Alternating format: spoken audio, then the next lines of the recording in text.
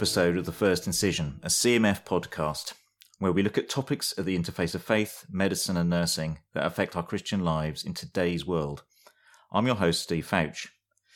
In this edition, I'm talking to David Randall about miracles. Now, Christianity stands or falls on the basis of the historical reality of miracles as recounted in the Bible. Yet to our secular friends, these seem to be little more than make-believe. So how do we talk with secular friends about the extraordinary things that God has done in the past? How do we communicate God's ongoing activity in the world today to medics demanding evidence and reason? And how should we approach miracles in the present day? So, David, before we get going, could you tell us a little bit about yourself and how you got interested in this particular topic? Yeah, hi Steve. I'm glad to be with you. My name's David. I work in the East End of London. I'm a registrar in renal medicine. I'm married to Abigail and we've got 3 children and we worship at a church in East London. So I'm here with you on the CMF Student Conference. I was asked to do a seminar on the subject of miracles and delivered that twice. Got it again this morning. Very interesting chats with the students. I think this is a real live issue. I took it on and I was trying to kind of get my head around it, and it can often be perhaps a bit of a dry subject, a bit of a philosophical subject. I wanted to avoid that really in the seminar. I mean, obviously it's important that we think clearly about this subject, but actually it's of such relevance to all of us who are involved in caring for patients. What are we expecting from God? What promises does he make in the Bible? How should we help people who have a real belief in that God's going to heal them of whatever problem we're seeking to help them with? How do we come alongside patients and help them? How in our own lives do we get a biblical expectation of what God is doing in the world today and how that fits with our health? And it is quite a live topic. I suspect we've probably all come across patients at one time or another who believe that God's going to heal them, or people who occasionally have stopped treatment because they believe in miraculous healings. So we all probably are aware of those sorts of issues. But what does the Bible actually say about miracles? How would you define them going back to Scripture? Yeah, that's interesting, because if you look at many sort of philosophical descriptions of miracles, they're in terms of events that don't have natural explanations or events that break laws of nature. Now, I think we've got to be careful about those definitions as Christians, because they imply that the rest of the time God's not involved in the world. You almost get this picture that the world is some kind of clockwork model that God has built and wound up, and then he's sitting back and watching, and every now and then, normally things proceed by science, and every now and then God pauses things, steps in, does a miracle, and then sits back and it all goes back to normal. I don't think that really fits with the Bible's view of the universe. Just reading this morning Psalm 104, which is an amazing kind of creation psalm, but it talks about God's involvement in the ongoing activity of the world. He feeds the donkeys, he makes the cattle grow, he makes the rain fall. So, the picture we get with the Bible is the whole universe is held together by God's power, and he's working. And I think the best way to think about miracles is normally God works in a standard and predictable way, and we can explore that through science and we understand how he works. And sometimes he chooses to work in a different way. That might be in response to human prayer. It might be often, if you look in the Bible, often miracles are described as signs and wonders. He chooses to work in a way that is a big signpost to people that says, I'm God. You should be in awe of me.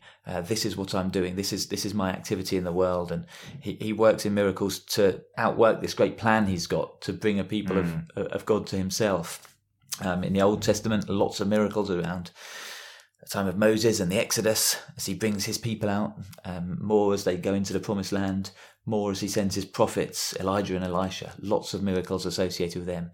And they're really kind of signposts, if you like, saying, listen to these people. Yeah. These people are bringing my message. And then obviously chiefly through Jesus, these great signs as they're described in John's Gospel saying, this is my son, listen to him, attesting to who Jesus is, his power to change people's lives.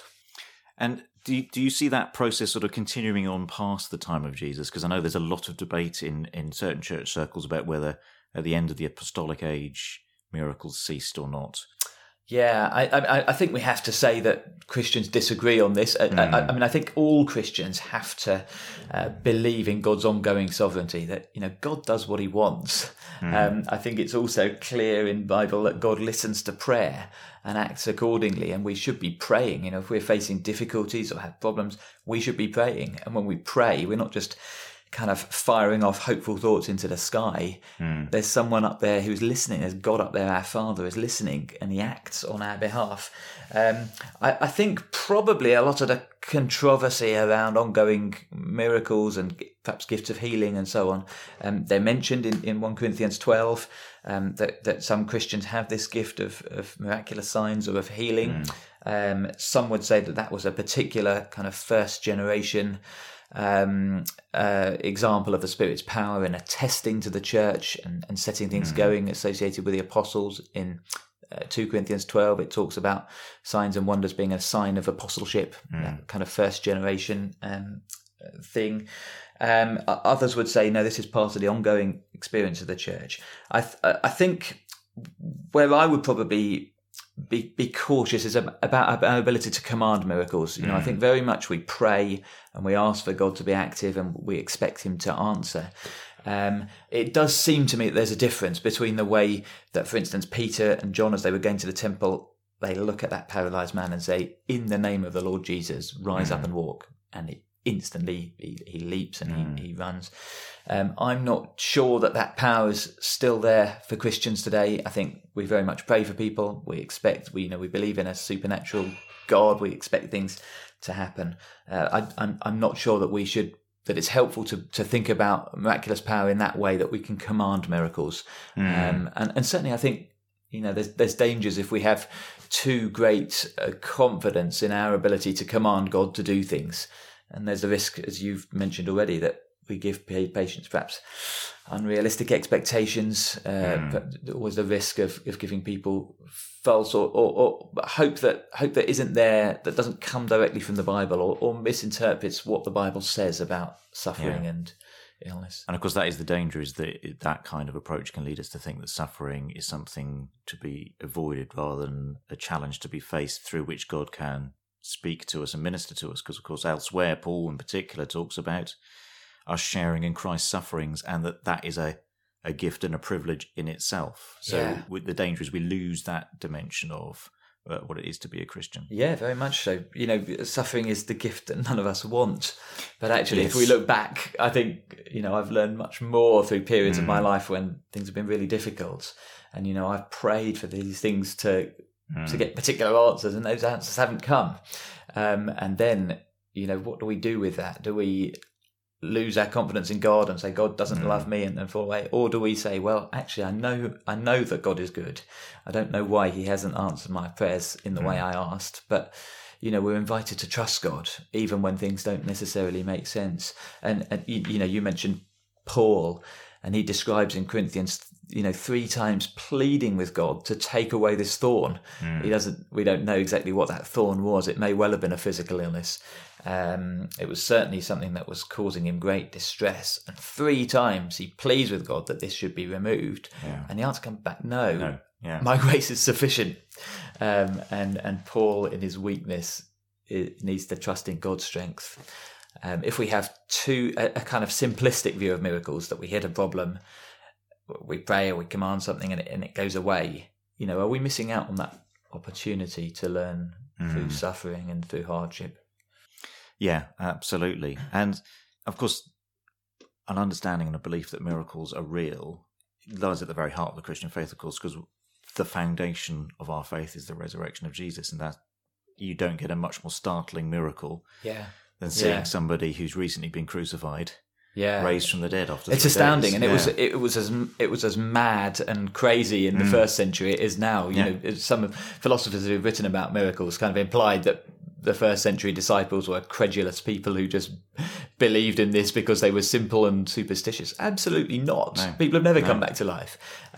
Interestingly, Paul says, again to the Corinthians, 1 Corinthians 15, he says, if Christ wasn't raised, we're to be pitied more than anyone else. We're wasting our time. Christianity doesn't exist. So, yes, you can't without escape that miracle. That miraculous. No, and it really does challenge the kind of secular way our society thinks, or so many in our society think. So why do you think it is so difficult in our secular world for people to accept miracles? What is it? I mean, obviously, experience tells us certain things shouldn't happen, therefore, but it goes a lot deeper than that, doesn't it? It does. I think there's kind of philosophical objections people have. You know, if you believe in a miracle, you are saying that this is not a purely scientific world. You know, that science, a lot of us rely on science a lot. Obviously, we do in medicine in other ways.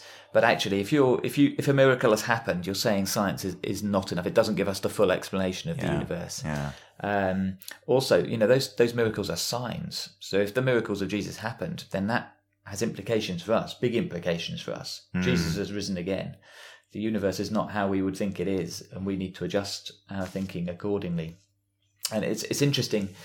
If you look at some of the people who didn't believe in miracles in the Bible, it's those personal reasons, actually, much more than evidence-based reasons. You know, there's the classic one. Jesus raises Lazarus from the dead. Extraordinary miracle. 3 days in a tomb, he comes out.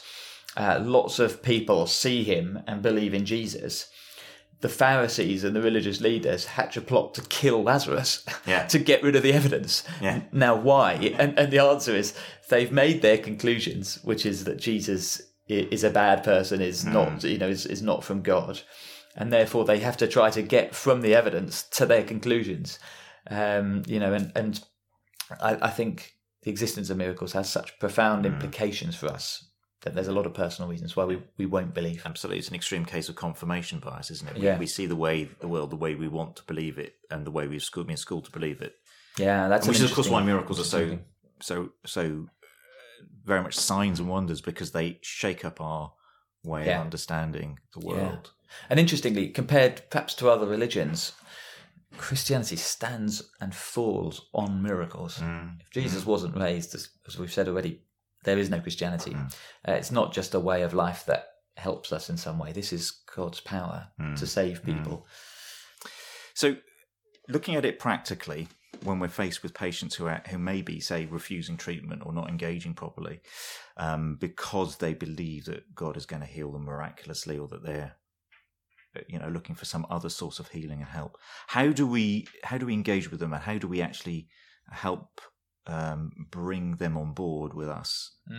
I think that's interesting. I think depending on where you work in the country, this might be a really big issue. You know, where I am in East London, we have a lot of patients who would come from backgrounds where they're expecting a direct miraculous intervention from God. Sadly, I think there's the belief that if you are engaging, sometimes in some patients, if you're engaging with Western medicine, that shows a lack of faith, and therefore you're less likely to get a miracle. I had a patient, I'm a nephrologist, I had a patient present last week with really severe advanced chronic kidney disease, actually probably was at serious risk of life-threatening consequences of that because of a lack of engagement with medical care. I think in many ways, as Christians, we are in a good position to engage with patients along these lines. You know, we might have significant differences in what we believe with patients, but actually we believe in the supernatural. We believe in a powerful God. There are kind of great promises in the Bible of how God will heal all diseases. I love those verses from Revelation about He will wipe every tear from their eyes. And the question is, when is that going to happen? It's going to happen when Jesus comes back. You know, for now, the tears remain. And yes, we pray to God. We hope for, we can pray and ask for healing. But actually, there's no guarantee of that now. I think if you look at what the Bible says, there's a clear theology of suffering. And so trying to help patients to see that yes, we believe in a powerful God, but when is He going to, when are we going to see that?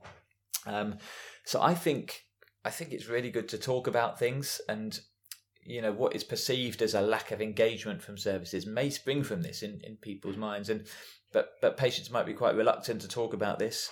So I think as Christians, we're in a good position to say, look, you know, I actually agree with you. I believe in God, and then that perhaps draw out a bit about why patients are struggling to engage with treatment, struggling to take medication. I think if we're open about our beliefs, it can help patients to be open about theirs. And then there's a way of kind of talking about things. I mean, obviously we've got to be sensitive and professional and appropriate, but we can actually engage with patients on a different level, I think. And what about for ourselves? I mean, how should we be reacting and engaging with claims of the miraculous when we come across them? And how do we also engage with our secular colleagues when these issues crop up? Because that's another area I think that can be quite tricky to handle. I think there's a difference between skepticism and cynicism. I think skepticism is a good thing. If you're saying there's a claim that something has happened here, and a skeptic says, "Okay, what's the evidence for that? Can I see what actually happened? Is there proof and documentation?" I think that is a healthy response. Actually, we have to be aware that people can be damaged by false claims of the miraculous. They can be given false hope. They can be told that they haven't got enough faith because they haven't seen miracles themselves. So I think it's appropriate to have a skepticism, and particularly we're professionals. We're working in we believe in the power of science and evidence-based practice and so on, and it's right that we have a skepticism. I think we have to fight against becoming cynical and saying, "Oh, this is all a load of nonsense. There's all these charlatans out there trying to mislead." And if we have that kind of blanket suspicion and refusal to accept that there could be the possibility that God is working in different ways, I think it's damaging to us as individuals. I think we risk denying, what is there in Scripture about God's power and His involvement in the world. So I think it's as in so much in the Christian life, it's a matter of balance. Jesus talks about being shrewd as serpents and innocent as doves, and we should rightly be questioning claims, but we shouldn't allow ourselves to be cynical and denying the possibility that God is at work in different ways. David, thank you very much for chatting to us. Probably we could talk about this for hours. This is such a big subject, but I think that would be a good place for us to stop for now, and perhaps this is a topic we can come back and revisit at a later stage. Yeah, that'd be great. So thank you very much for your time today. So you've been listening to The First Incision, a podcast from the Christian Medical Fellowship. Watch out for our next episode in 2 weeks' time. But in the meanwhile, do rate this podcast on your podcasting app of choice. This not only is helpful to us and a bit of an encouragement, it also helps others to find this podcast. See you soon.